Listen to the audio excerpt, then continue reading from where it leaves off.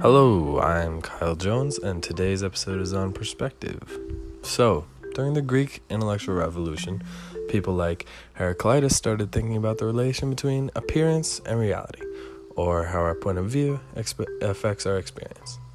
One of the most heated disagreements that come up from different points of view is moral debates. Often people hold their morals extremely close to their hearts, and when they're questioned, they get defensive. Since people base their decisions on morals, it's like if someone told you the entire way you've been living your life is wrong when someone disputes those morals. Amongst the ancient Greeks, a view of morals was widespread called moral diversity. This says that there is no solid moral knowledge. Things must be right or wrong based on a chosen moral code. This code could be in your society or people close to you. This is opposed to moral relativism, or the idea that moral truth or justification is relative to a culture or a society, which is largely an idea based around perspective.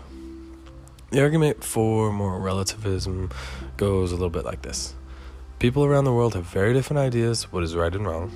For example, people in the US think eating dogs is morally wrong, but eating cow is okay, generally. But in India, a large portion of the population thinks that killing and eating a cow is extremely wrong. And all over the world, there are people who eat dog meat. So how can these moral differences exist at the same time? Is there one set of moral codes that are right? Or are morals simply based upon cultural upbringing and what is seen as morally right to your culture?